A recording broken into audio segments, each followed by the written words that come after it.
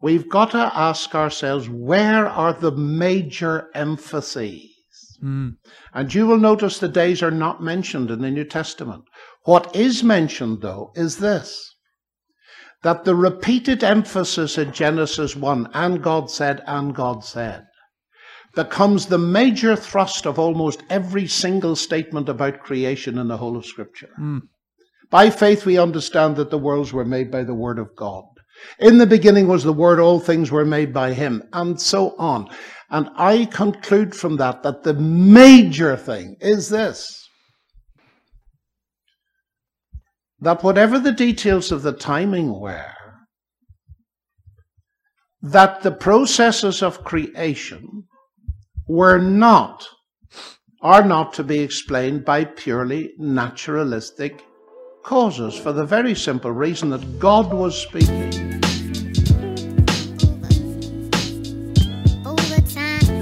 All right, so I finally got time to continue the series I was doing a long time ago about tracking those inspirations, those influences that changed my mind about how I read the book of Genesis.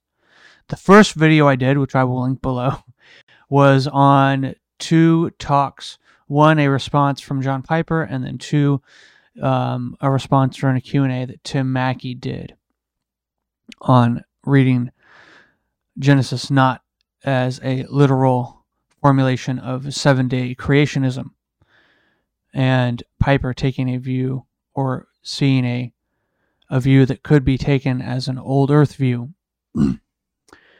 And what I attempted to describe there was how these initial videos, the initial impact of these thinkers, of this different way of taking the text, or really began to shake how I had grown up with it, just taking it on its face as a literal description of accounts. I was not exposed to the literary nature of the accounts. And so the second video, or I should say the third video here that I'm going to react to that changed my mind on Genesis, is from a Q&A that John Lennox did. And he just goes through the story and he asks some questions about the text. And he sets up the main dichotomy here in the beginning between those who take it as literal and those who take it as a story, or as something that's more literary, something that's not explicitly talking about the scientific nature of creation. And so I just want to watch this video with you guys and give you some thoughts, give you some things that roll through my head as I rewatch it, and try and reflect back on when I first saw this video, what this meant to me and how this began to change my mind. So let's get started here.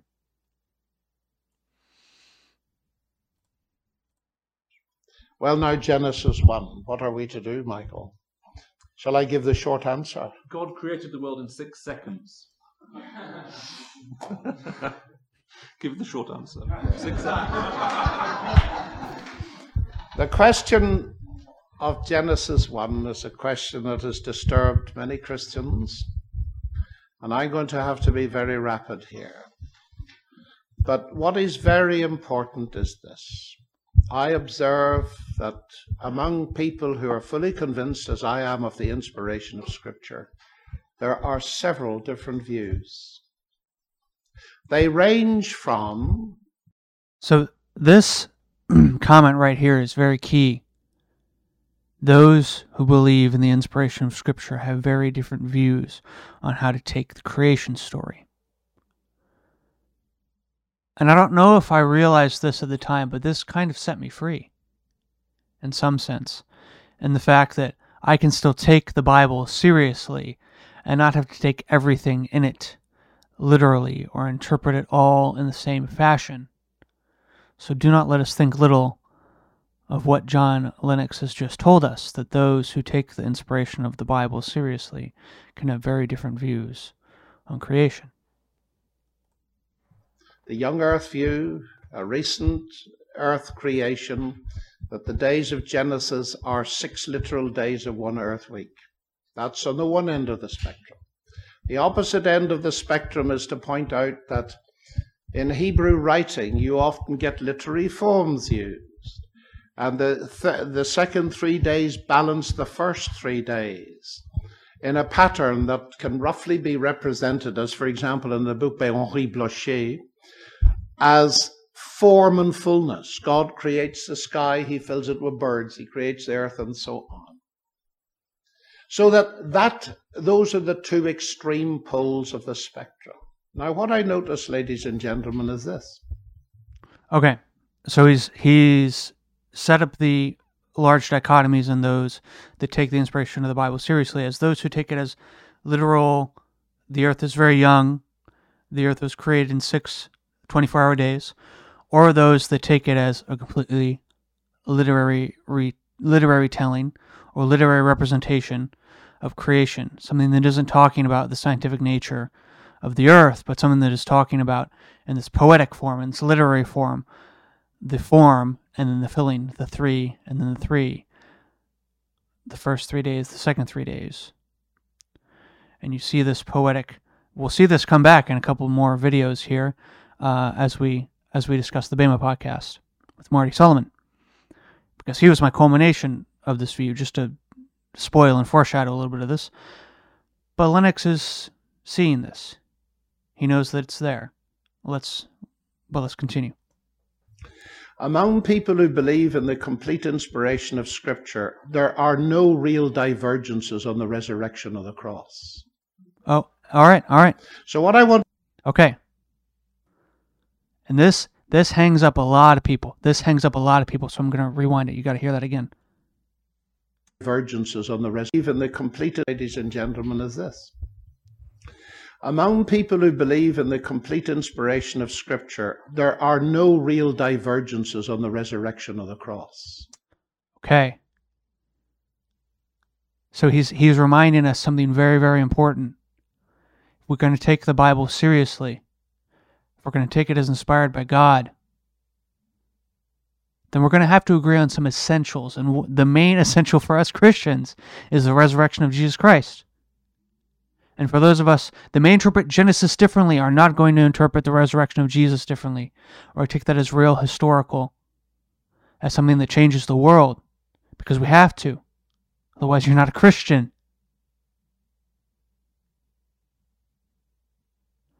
But just because you might have a different interpretation of how to take Genesis, if we share the same view of Jesus Christ or the resurrection, that doesn't mean you're out. Okay, it doesn't mean you're out, and it doesn't mean you don't take certain things in the Bible literally or historically either.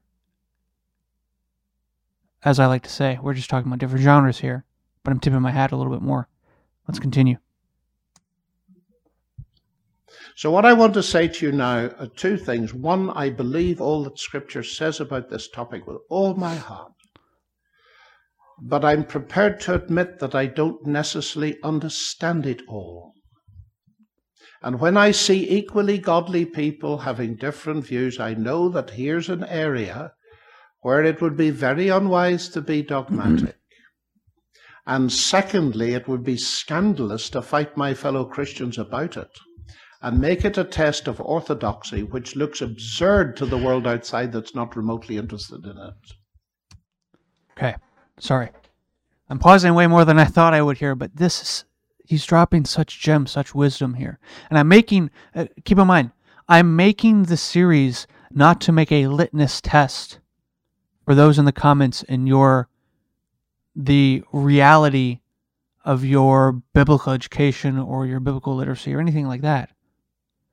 Or for the, let's say, fullness or maturity of your faith. What I'm attempting to do here, what my goal in making these videos is, and showing you the pieces of content that changed my mind, as a series is called, It's Changed My Mind About Genesis, is to show you the steps of a transformation, the steps of a conversion in some sense. I'm not trying to make you take my point of view, or I'm not trying to mold you into this image of me. What I simply want to do is show you what happened to me. Expose you to some things that I believe to be real, to be true about the biblical text. But again, as long as we are agreeing upon the reality of the resurrection of Jesus Christ, then you're a Christian. You're my brother, you're my sister. I'm not here to argue. I just want to show you, okay? And I want to have humility. And as he just pointed out, we need humility. My problem, and I have to be honest about this. Let's listen to what he just said, okay? And then I want to share with you a little story, all right? Scandalous to fight my fellow Christians, and where it would be very unwise to be dogmatic. And secondly, it would be scandalous to fight my fellow Christians about it and make it a test of orthodoxy, which looks absurd to the world outside that's not remotely interested in it. Okay. When us Christians fight about this, especially around other non-Christians, it looks absurd to them. And I'll tell you a story. I was away for a weekend with some friends, and we were having a discussion. And one of our friends there wasn't a Christian. And he begins to ask us, a group of us, there was 3 or 4 of us who were. He begins to ask us about our views, about the Bible, about truth, about what we believe. And me and my other friend, we're trying to keep it steered towards some essentials, right? Resurrection of Jesus being one of those things. Following Jesus. What it means to take the Bible seriously, as we're discussing in this series. And we had another friend who was there, who was also Christian, who wholeheartedly accepts the resurrection of Jesus. And we started talking about Adam and Eve, about Genesis, about the flood. And me and my one friend were trying to give him more of a story view of these things, more of what these stories are saying to us, what they're trying to communicate. And our other friend is getting caught in talking about the physical realities of these things, about the physical concordism, something we'll talk about in another video.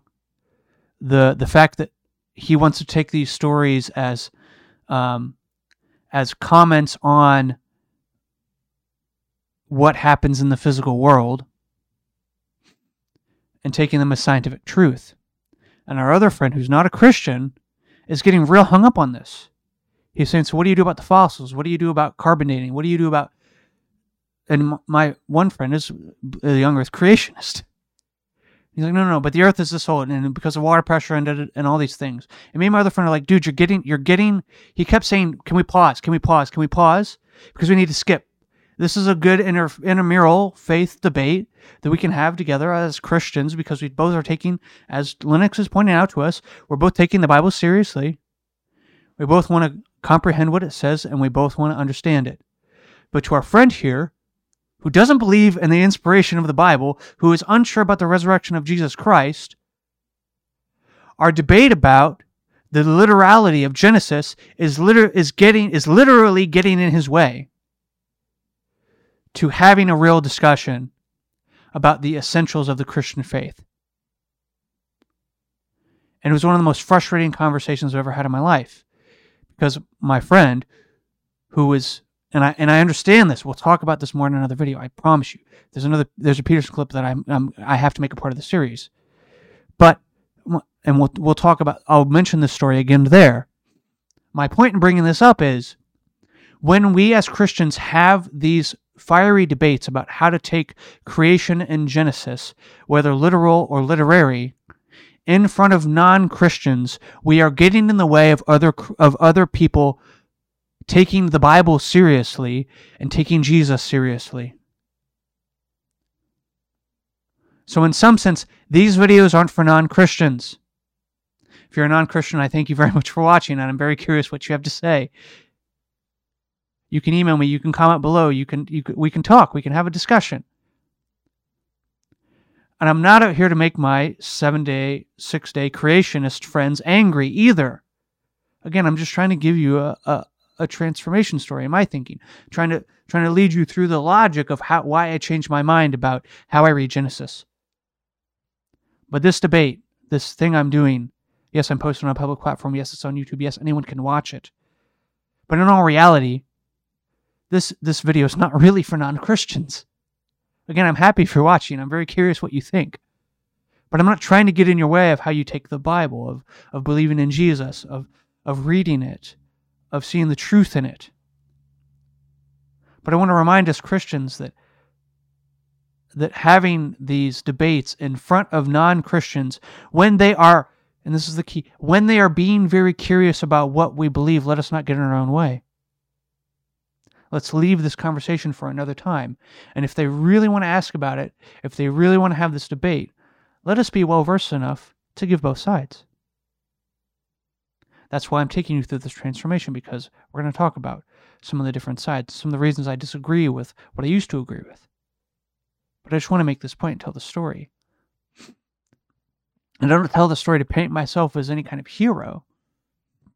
There are many things I wish I could have said in that conversation, some things I wish I did say that I didn't say. But I bring it up to say that having this debate, especially in person, in front of non-Christians, when they are asking different questions, isn't being helpful. So let us have humility to understand who's around and who's listening. That's all I gotta say.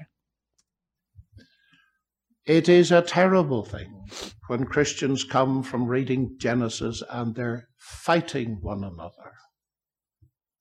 You don't need to do that. And whatever view you believe, let's discuss it. It's important. We must take Scripture seriously as an in-house discussion. Right. But there's far too much dirty linen hanging up there in public. Right. Which, of course, just cuts the ears off people. Right. You can see it. And when you see that happening, you've got to ask yourself a very serious question. I will not compromise the resurrection, even if people think it's absurd. Right. Is Genesis 1 like that? Is a particular interpretation of Genesis 1 like that? Some people think yes, No. some people think no. It's not. We can't afford to get it wrong in the direction that cuts people's ears off. Right. Right. If there's uncertainty. Now, that's my first point. So let's try and proceed in grace. I'm saying that because you might want to use those bullets on me by the time I've finished in a couple of minutes. Now, how do I approach the question? Right. The first point to make is the one that Ravi made very forcibly 2 days ago. He said, let's not confuse the fact of creation with the timing of creation. At least that's my formulation of it. We've got to ask ourselves, where are the major emphases? And you will notice the days are not mentioned in the New Testament. What is mentioned, though, is this, that the repeated emphasis in Genesis 1, and God said, becomes the major thrust of almost every single statement about creation in the whole of Scripture. By faith we understand that the worlds were made by the Word of God. In the beginning was the Word, all things were made by Him, and so on. And I conclude from that the major thing is this, that whatever the details of the timing were, that the processes of creation are not to be explained by purely naturalistic causes, for the very simple reason that God was speaking. Amen. The fascinating thing, of course, about Genesis 1 is that God didn't create everything at once, did He? Have you ever thought about that? And that, no matter what you believe about the days, ladies and gentlemen, no matter how long you think they were or how short, God did not create everything at once. That's very striking. And one of my contentions is we are so familiar, we think, with the text of Genesis 1. that we rush to conclusions that perhaps are not completely warranted. What is the major emphasis? That there is a creator, 1. That there is a beginning to space-time, 2. Which is, of course, something of major predictive value, but that could lead us into a very big discussion. 3, that the creator is personal, not a mere force. Look at the verbs in the chapter. 4, that there is a sequence of steps. Well, when you see a sequence, whatever the sequence is, you ask, where is it going? And clearly it's going to human beings who alone of all created things are made in the image of God. The universe isn't. It shows its glory. It's not made in his image. Only you are. And that, of course, makes human beings utterly unique. And we need to be careful of that in our expositions, don't we? Because that is a fundamental biblical axiom. Amen. But now,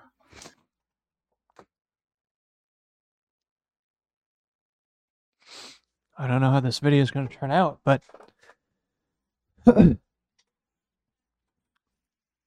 see, I'm getting emotional right now because I'm working on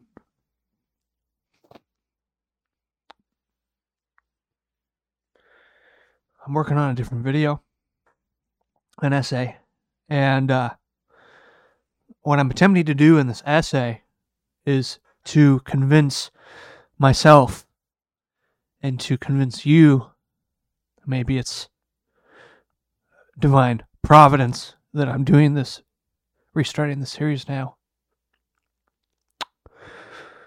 I think that I hope that what he's talking about here sets some of you free. Gives you a Christian worldview.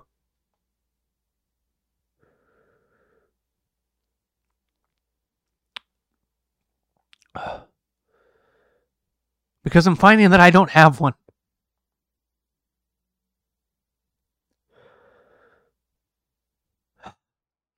And that'll come out in this essay that I'm making. But what? Okay, we have to go back a little bit. And I got to explain why I'm reacting this way. Of creation, at least that's my formulation of it. We've got to ask ourselves, where are the major emphases? Okay, to many people, the major emphases, and I might just have to package this video with the Peterson video and do them both in one.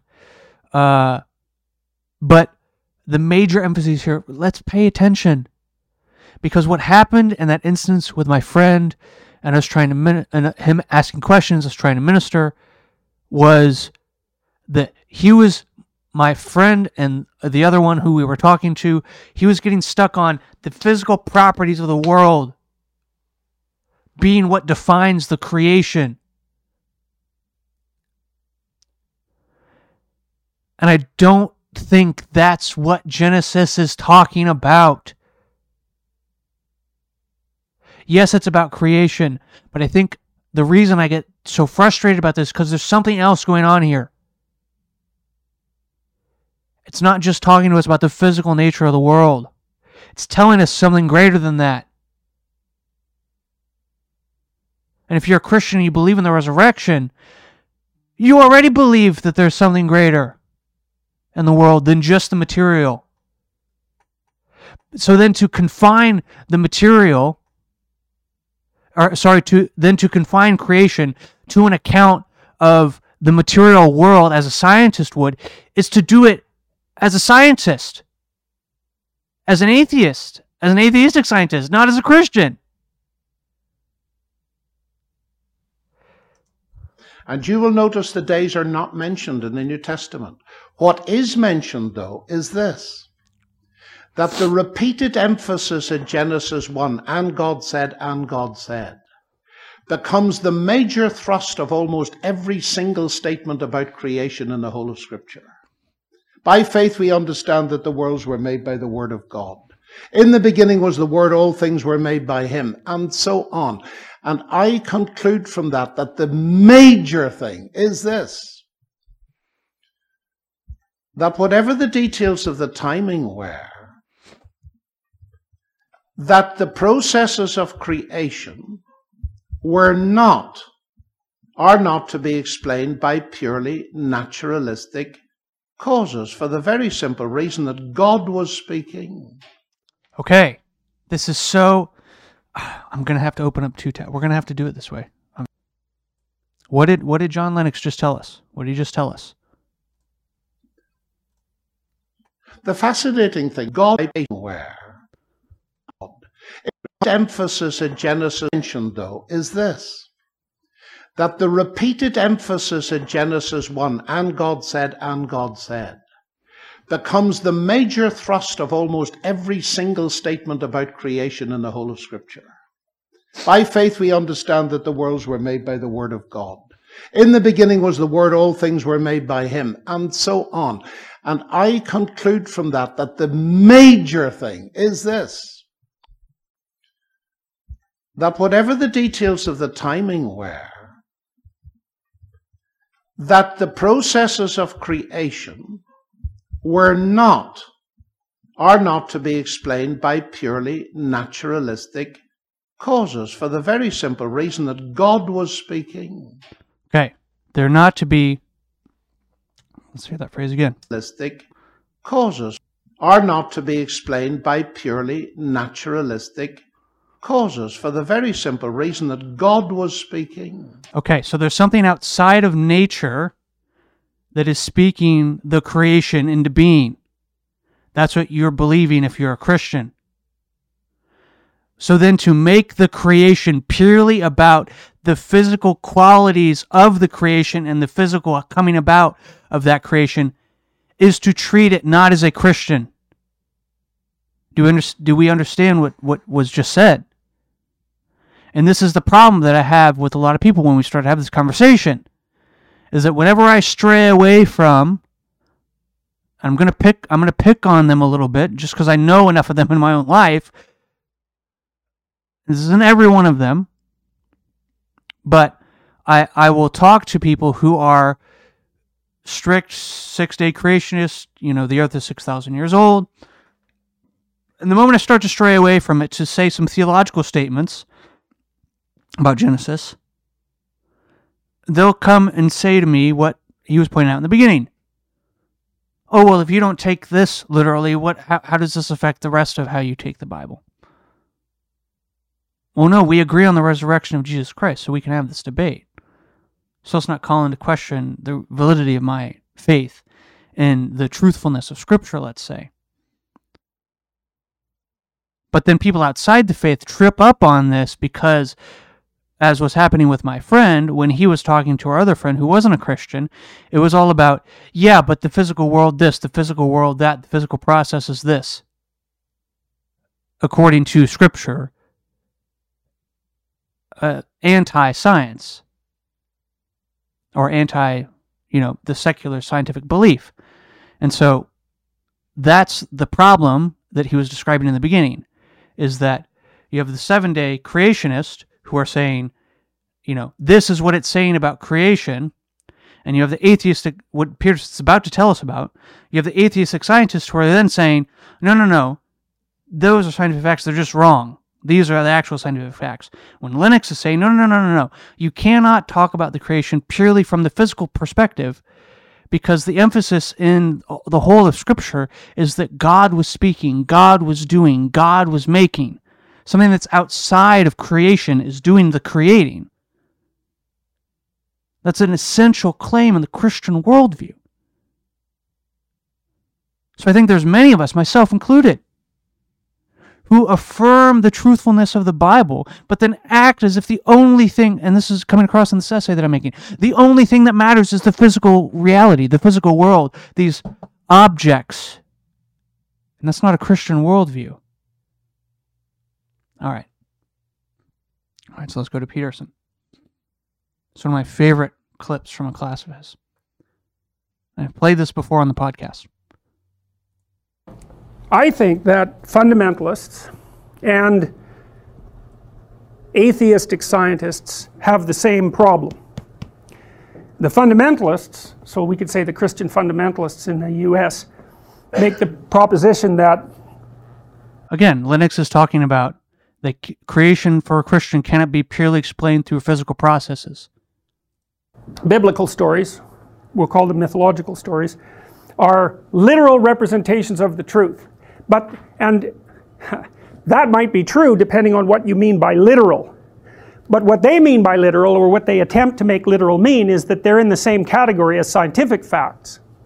Because they don't have the idea that there are different ways of approaching truth, and that truths can serve different purposes. They don't have a sense that your definition of truth is actually something like a tool rather than an ontological statement about the reality of the world. And so the fundamentalists basically make the proposition that the idea that God created the world in 6 days 5,000 years ago is literally true. And they get the 5,000 year estimate, by the way, by going through the genealogies in the Old Testament and adding up the hypothetical ages and figuring out, you know, how long before Moses Adam lived. And some bishop did that back in I think it was in the mid 1800s. I might be wrong about that, but it was somewhere back about that time. And more or less that's been accepted as canonical fact ever since. And then the scientists say, well, yeah, those are empirical truths, they're just wrong. See, and that's the only difference there is between the fundamentalists and the atheist scientists. The fundamentalists say, those are fundamental scientific truths, and they're right, and the scientists say, well, they're scientific truths, they just happen to be wrong. This is Ken Ham, by the way. This is, well, yeah, it's saying scientific things about the physical world, and that, in this dichotomy Peterson's bringing up for us, is what is happening. The fundamentalist 7-day creationists are saying, no, this is the reality about the coming about of the physical world, what the matter tells us. And the atheist scientists are saying, no, we're both arguing about the coming about of the physical world, the matter of the earth. It's just that you're wrong about what constitutes the reality of the physical matter. But as Lennox is pointing out, that's not a major emphasis in the biblical story. The emphasis is God said, God created, God made. You're already positing something that's outside of the material world that creates the material world. So then you cannot, in a proper Christian worldview, then say that the only thing that matters about the creation story is what the physical world then tells us about its coming about its creation, about its upbringing, about its growth, right? This is the problem that they have. If we're fighting this battle about what constitutes real meaning the physical world, this is physical concordism. This is that the Bible is making propositional truths about the physical world, and as long as we can cohere what the Bible says to the material, to matter, then that's what's true. And Peterson is saying, well, hang on a second, because you're only using true in one sense. You're only saying it's true in the sense of it communicates something to us about physical properties. Well, I think that's a stupid argument, personally. I mean, for a bunch of reasons. One is that the people who wrote the ancient stories that we have access to were in no way, shape, or form scientists. You know, modern people tend to think that you think like a scientist, and people have always thought that way. First of all, you do not think like a scientist.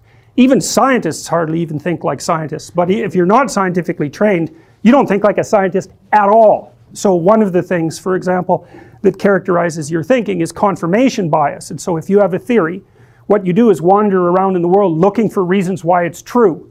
And a scientist does exactly the opposite of that in the little tiny narrow domain where he or she is actually capable of being a scientist. And what they have is a theory and look for a way to prove it wrong. But believe me, you don't run around doing that. I mean, you can train yourself, so now and then you can do that. You know, you can learn to listen to people, for example, on the off chance that you might be wrong. But that is by no means a natural way of thinking.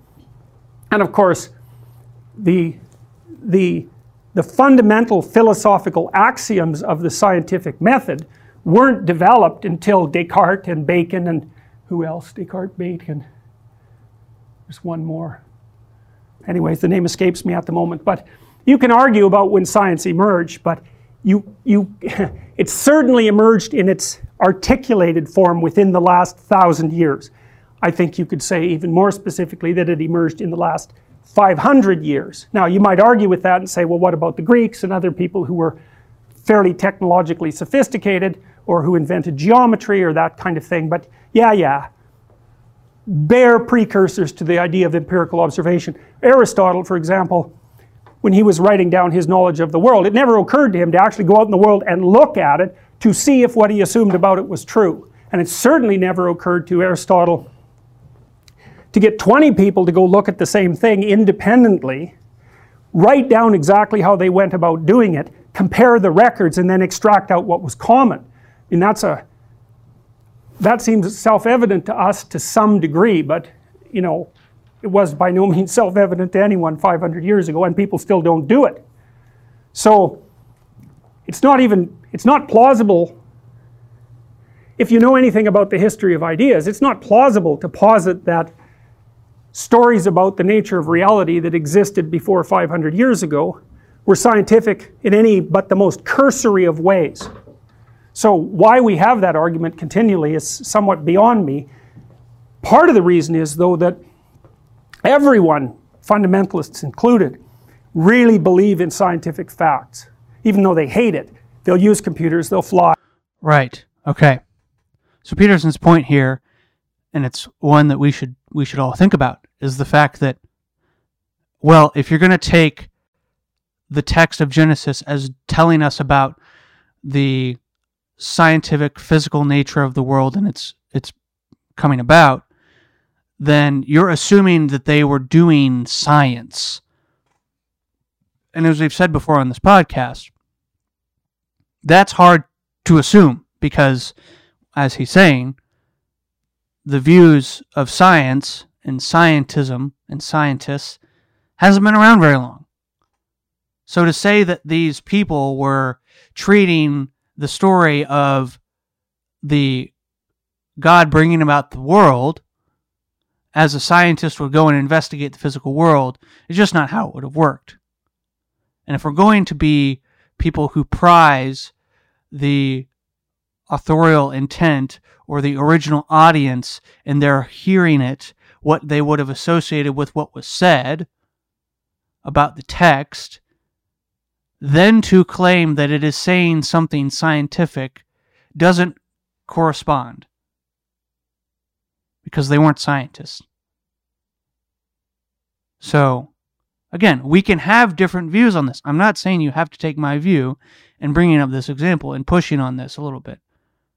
What I am saying is that if you do have that view, you have to think about why you have the view. Are you imposing a scientific view of the material world, of the thing that is to be derived from the Genesis story, is something about, mainly, let's say, about the coming of the physical world, or is it about something else?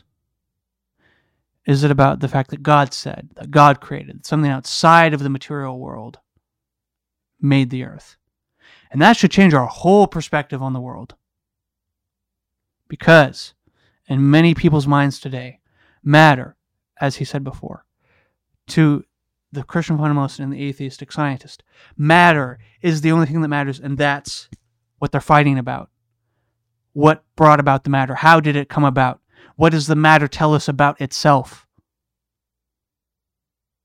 Or, in some sense, what does it tell us about God? Not what is God trying to say through this story or through these things in creation. So we might come back to this, but we'll stop there for now. Let's keep going with John. The fascinating thing, of course, about Genesis 1 is that God didn't create everything at once, did he? Have you ever thought about that? And that, no matter what you believe about the days, ladies and gentlemen, no matter how long you think they were or how short, God did not create everything at once. That's very striking. And one of my contentions is we are so familiar, we think, with the text of Genesis 1, that we rush to conclusions that perhaps are not completely warranted. What is the major emphasis? That there is a creator, 1. That there is a beginning to space-time, 2. Which is, of course, something of major predictive value, but that could lead us into a very big discussion. 3, that the creator is personal, not a mere force. Look at the verbs in the chapter. 4, that there is a sequence of steps. Well, when you see a sequence, whatever the sequence is, you ask, where's it going? And clearly it's going to human beings who alone of all created things are made in the image of God. The universe isn't. It shows its glory. It's not made in his image. Only you are. And that, of course, makes human beings utterly unique. And we need to be careful of that in our expositions, don't we? Because that is a fundamental biblical axiom. Right. But now, what about the days? And here's my short answer. Well, it's not really an answer. It's just to provoke your thinking, ladies and gentlemen.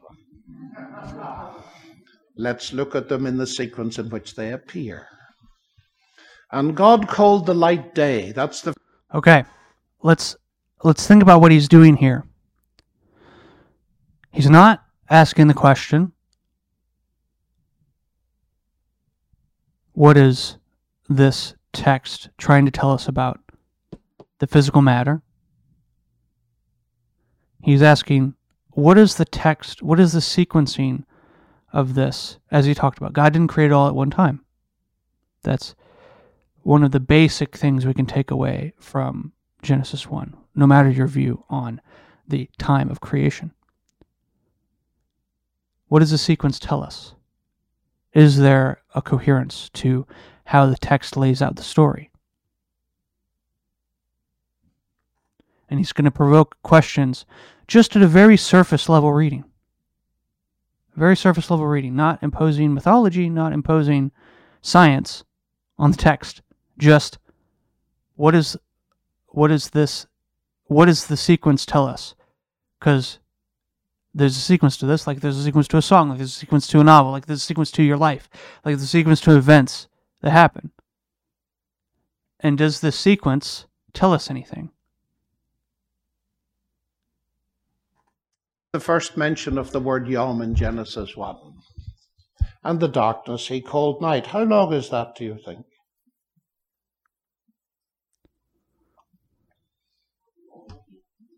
God called the light day, and the darkness he called night. Curious, why did God use new words when he'd already got some?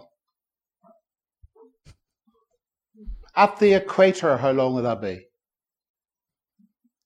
I'm not trying to catch you, I'm just asking you to respond to the text. How long?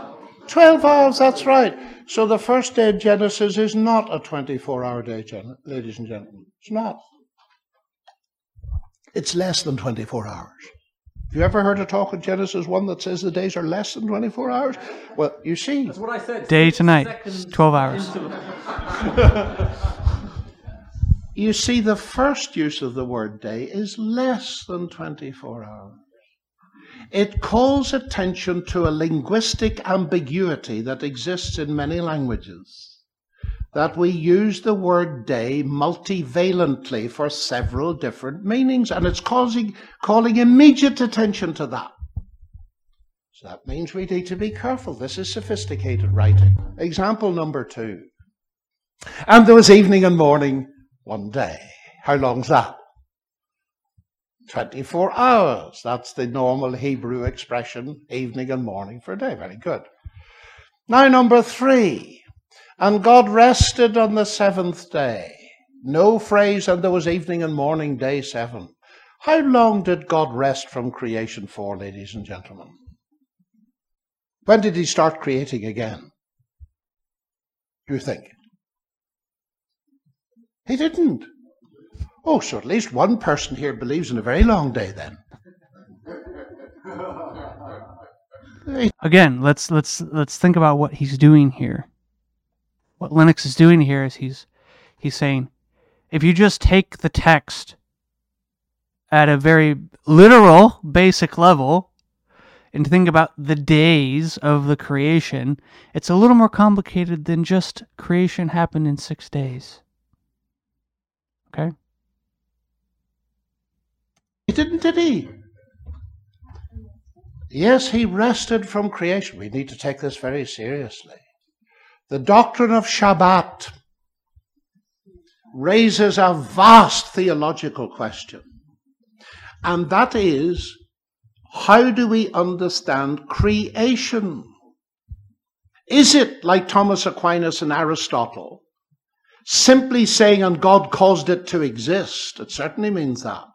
Or is it telling us that there are two kinds of processes involved? Firstly, creation processes, and God said, and that sequence stops, and it never started again. So it seems to me, it's at least arguable, ladies and gentlemen. I wouldn't die for it, although you may want me to. I certainly wouldn't die for it. That the seventh day has not ended. In fact, I meet many serious theologians who point out that the absence of that and there was evening and morning is indicated. Now, ladies and gentlemen, just anticipate the objections, because we'll have to stop when I stop, because I'm going to run out, you see. Some people say that won't do, you see, because in the law it says in 6 days God made the heaven and the earth, he rested. And so we have the earth week. Yes, we do. But ladies and gentlemen, I would love it to be like that. I would love to be able to draw straight lines from Genesis 1 to the earth week, because then you'd work for 6 days and you'd retire.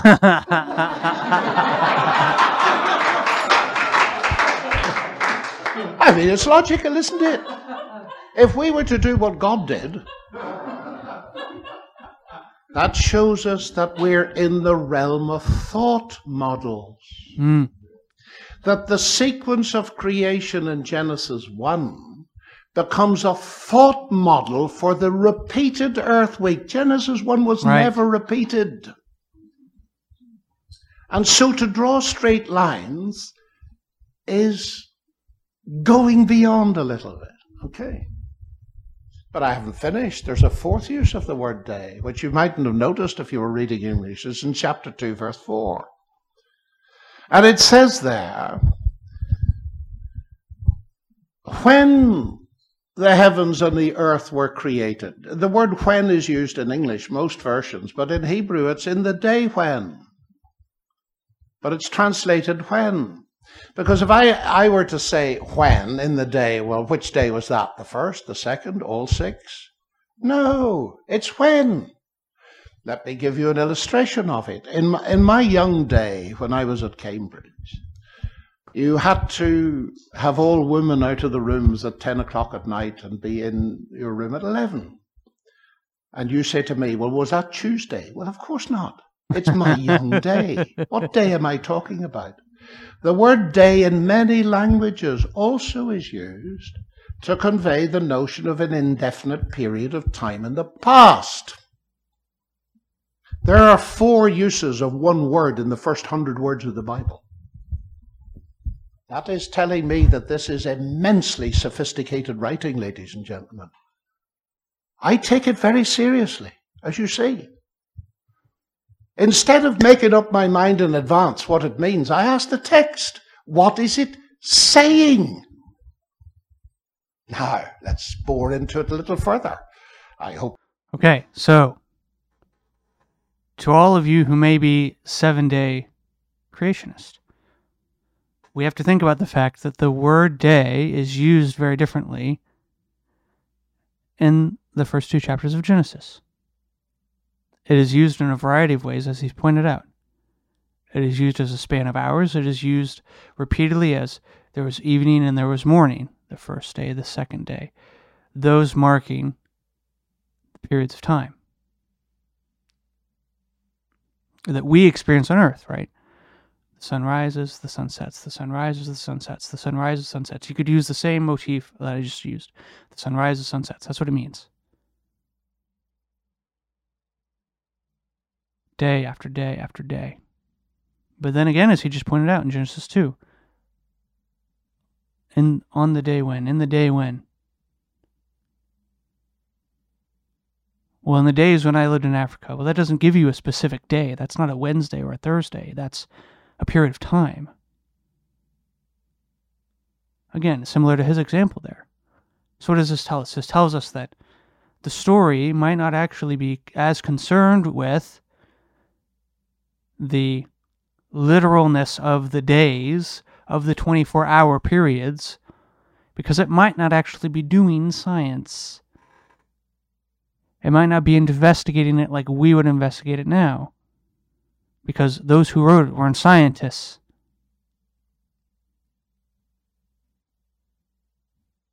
And we need to have a Christian worldview about this, because matter, the physical world, I'm knocking on my desk, matter, it's not the only thing that matters, and the coming about of the matter is not the main issue we have here.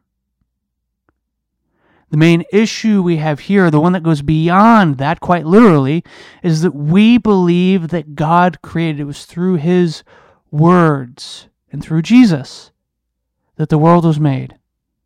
That's pretty wild to our modern world. So then again, I'm going to come back to it.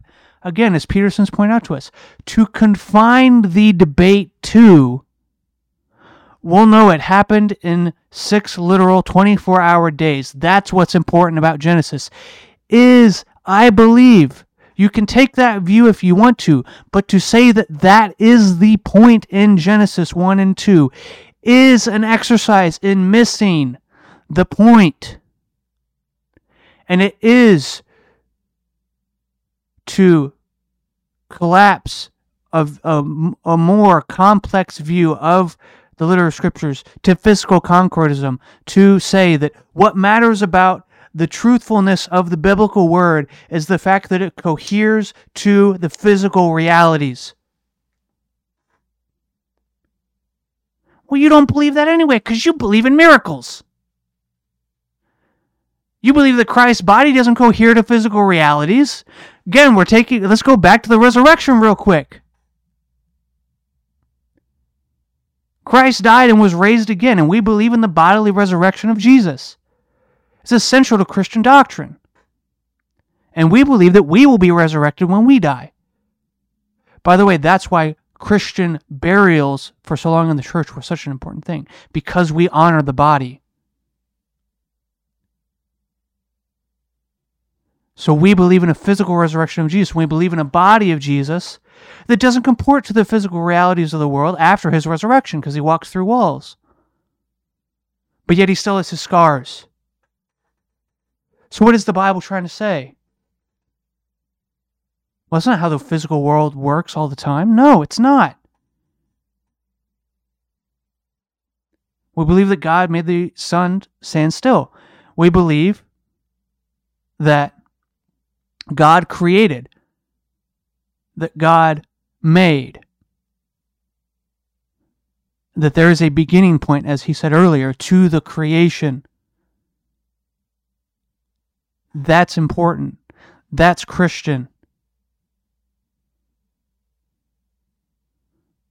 And again, to confine the biblical realities to only speaking about the material world, to only telling us about how the matter came to be, is to miss the point.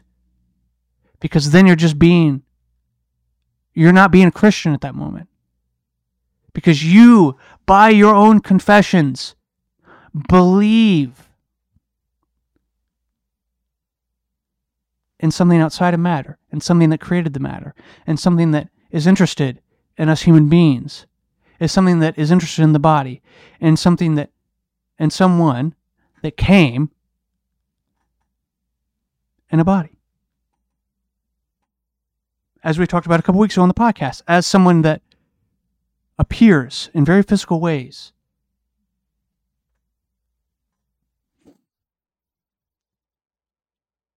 So let us not be so reductionistic to believe that the first few chapters of the Bible are merely trying to tell us about how the physical world came to be.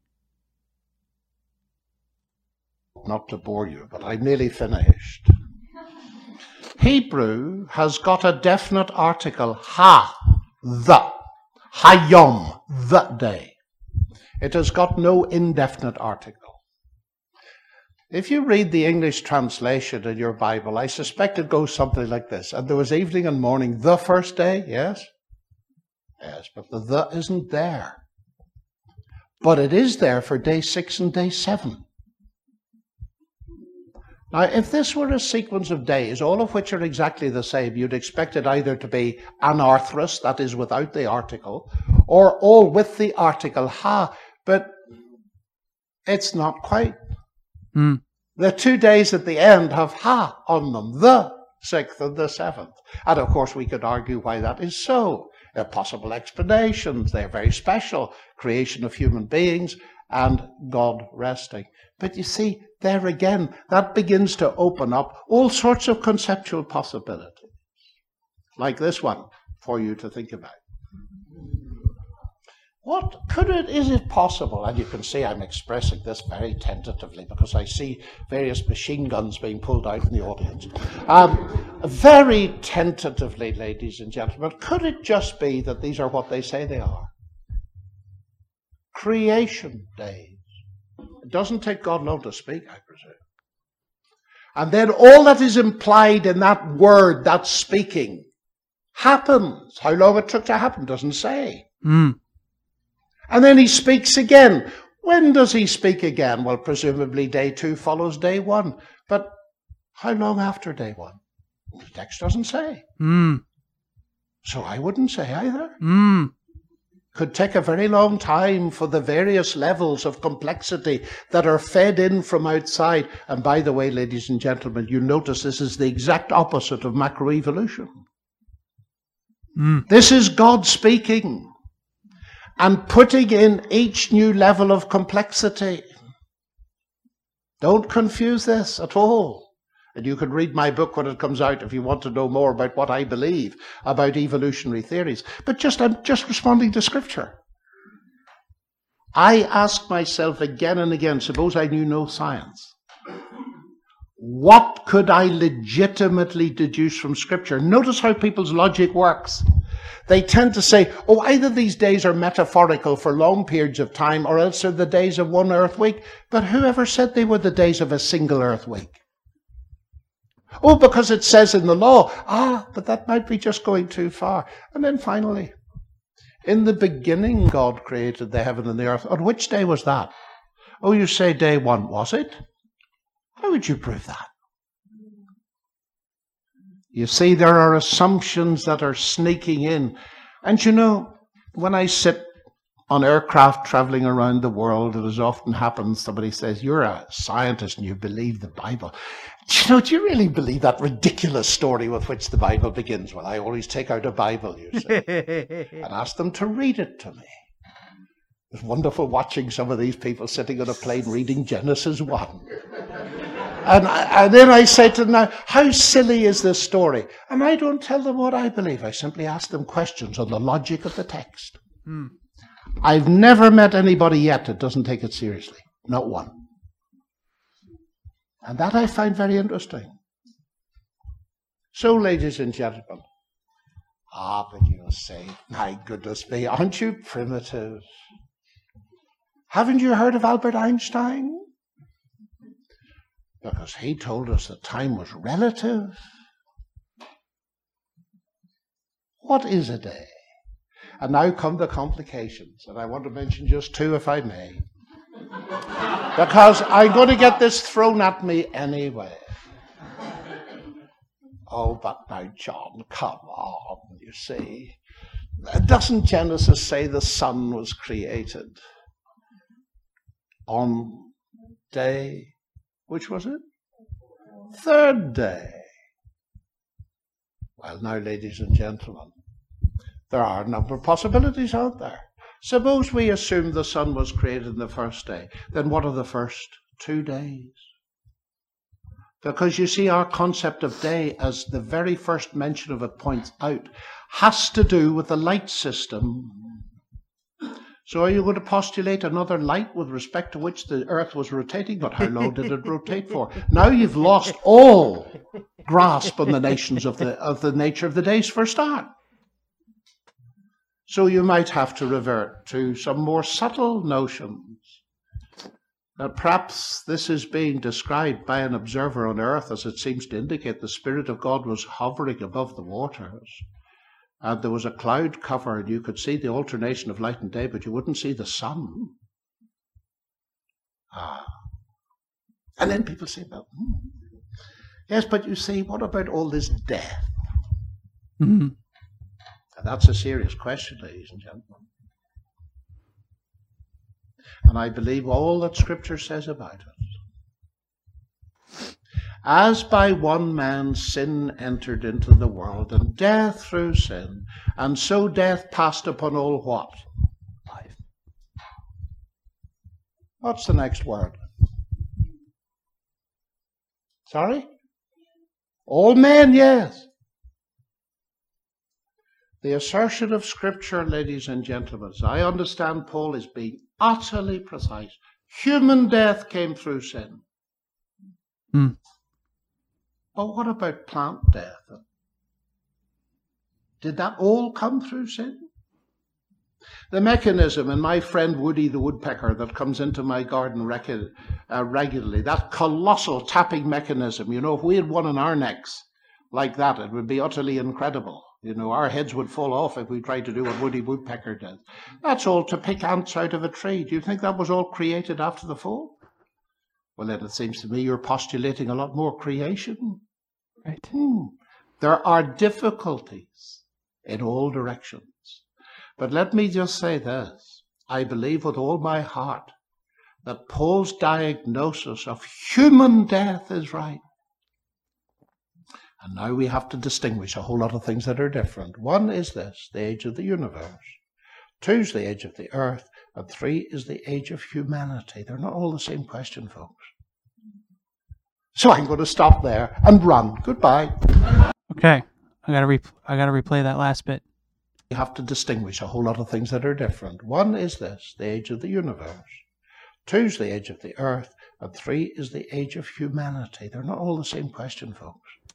But everybody, not everybody, a lot of people treat them as if they are the same question.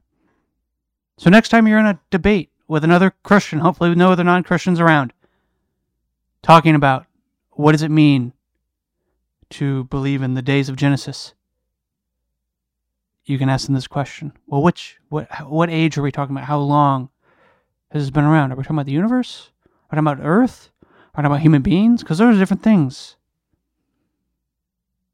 I want to go back to something you said about time. They're very special. Creation of human beings and God resting. But you see, there again, that begins to open up all sorts of conceptual possibilities. Like this one, for you to think about.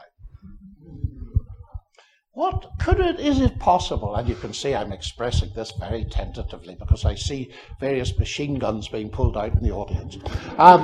Very tentatively, ladies and gentlemen, could it just be that these are what they say they are? Creation days. It doesn't take God long to speak, I presume. And then all that is implied in that word, that speaking, happens. How long it took to happen doesn't say.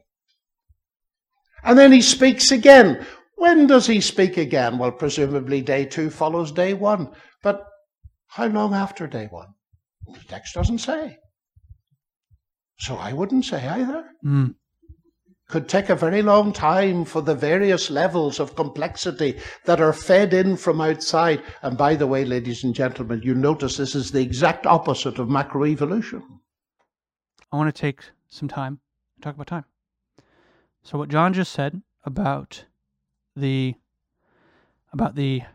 time between the days in creation, because many people, I'm speaking of those in the 24-hour day, 6-day creationist, are confining God to 24-hour days, which he already talked about how that might not actually be what the text is saying because of the way that the word day is used, which he just explained some more about.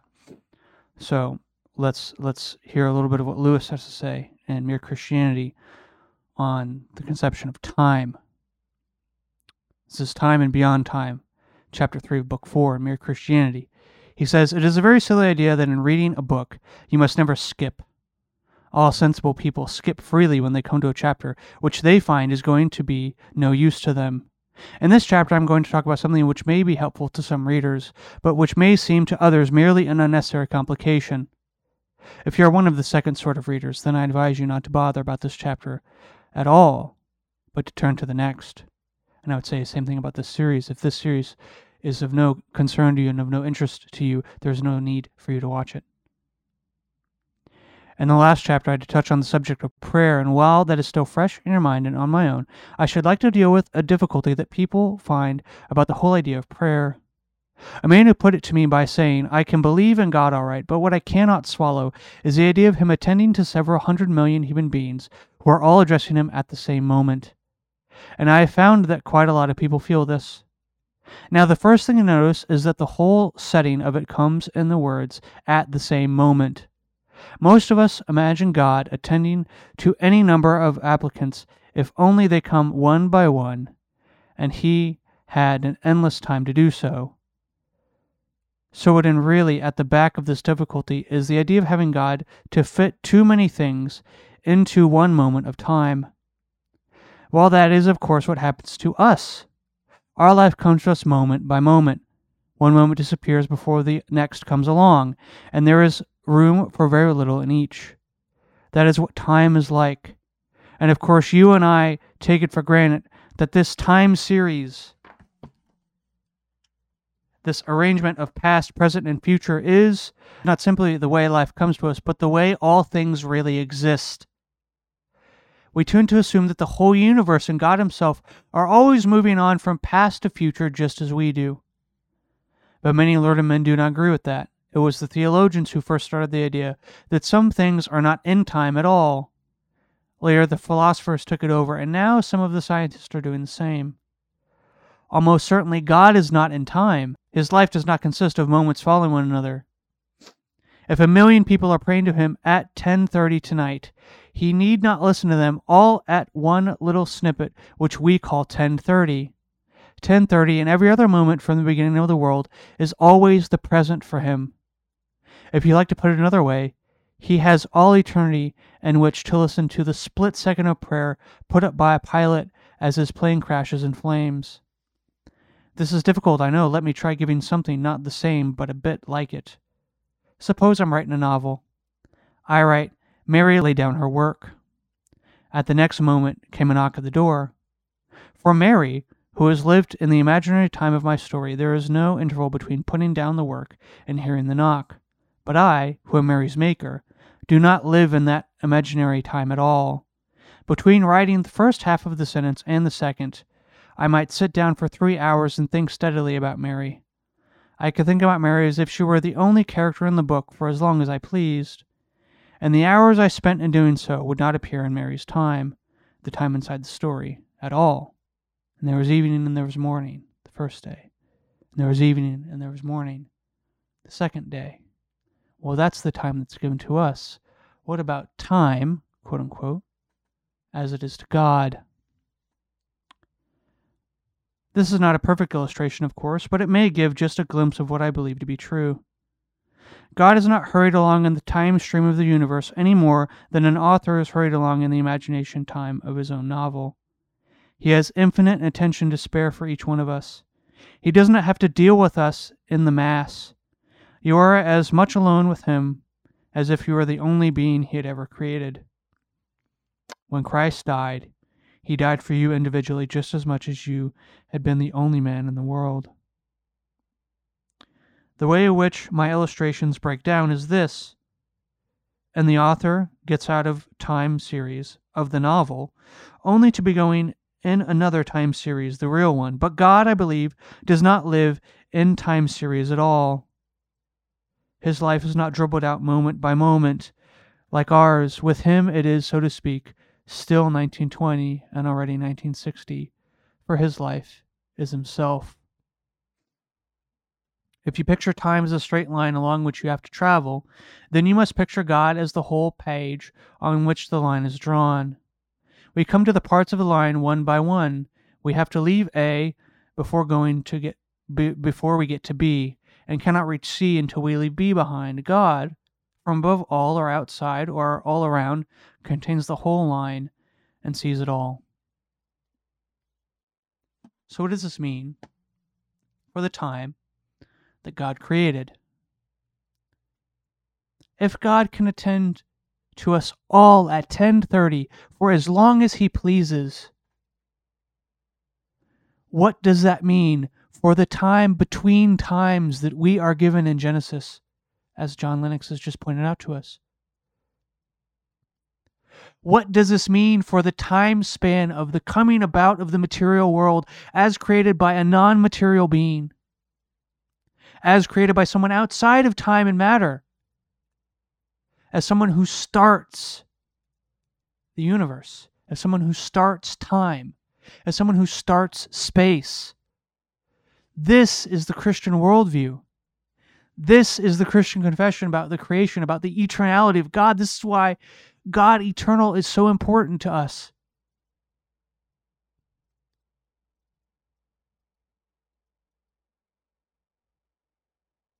This is why the Trinity is eternal to Christian beings. This is why, to Christian belief. This is why we condemned Arian in the Nicene Council, because he said there was a time when the Son was not, and we said, no. At all times there was the Son. At all times there was the Spirit. At all times there was the Father. They exist outside of time.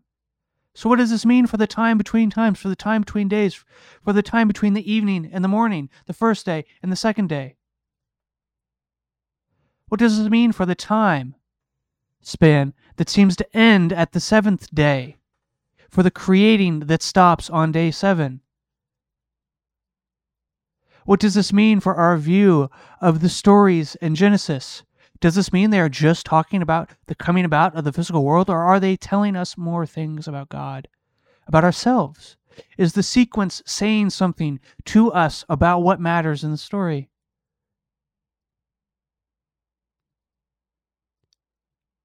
I would argue, as Lennox has been pointing out to us, and as Peterson has argued, that it is not just telling us something about the physical world, and that is not the whole point of the story. Yes, I believe that the physical world was created by God, by Yahweh. Yes, I believe that matter has a starting point. But how all of that came about and the time span of that, I do not speak on, and I do not know. And I want to have the humility to say that. And I want to have the humility to argue, and to respectfully disagree, and to have charity and faith and community with those who would take a different view.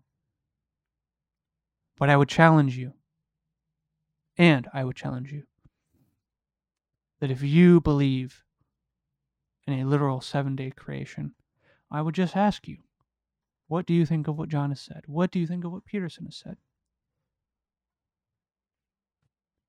What do you think of what Lewis has said in regards to time and God's relationship to it, or God's non-relationship to it, to be more precise?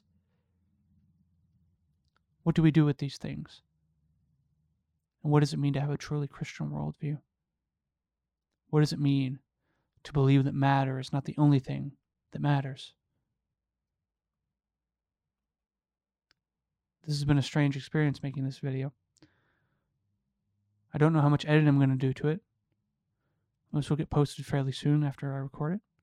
I would love to know your thoughts in the comments. You can email me at thebelfastpodcast@gmail.com if you would like to.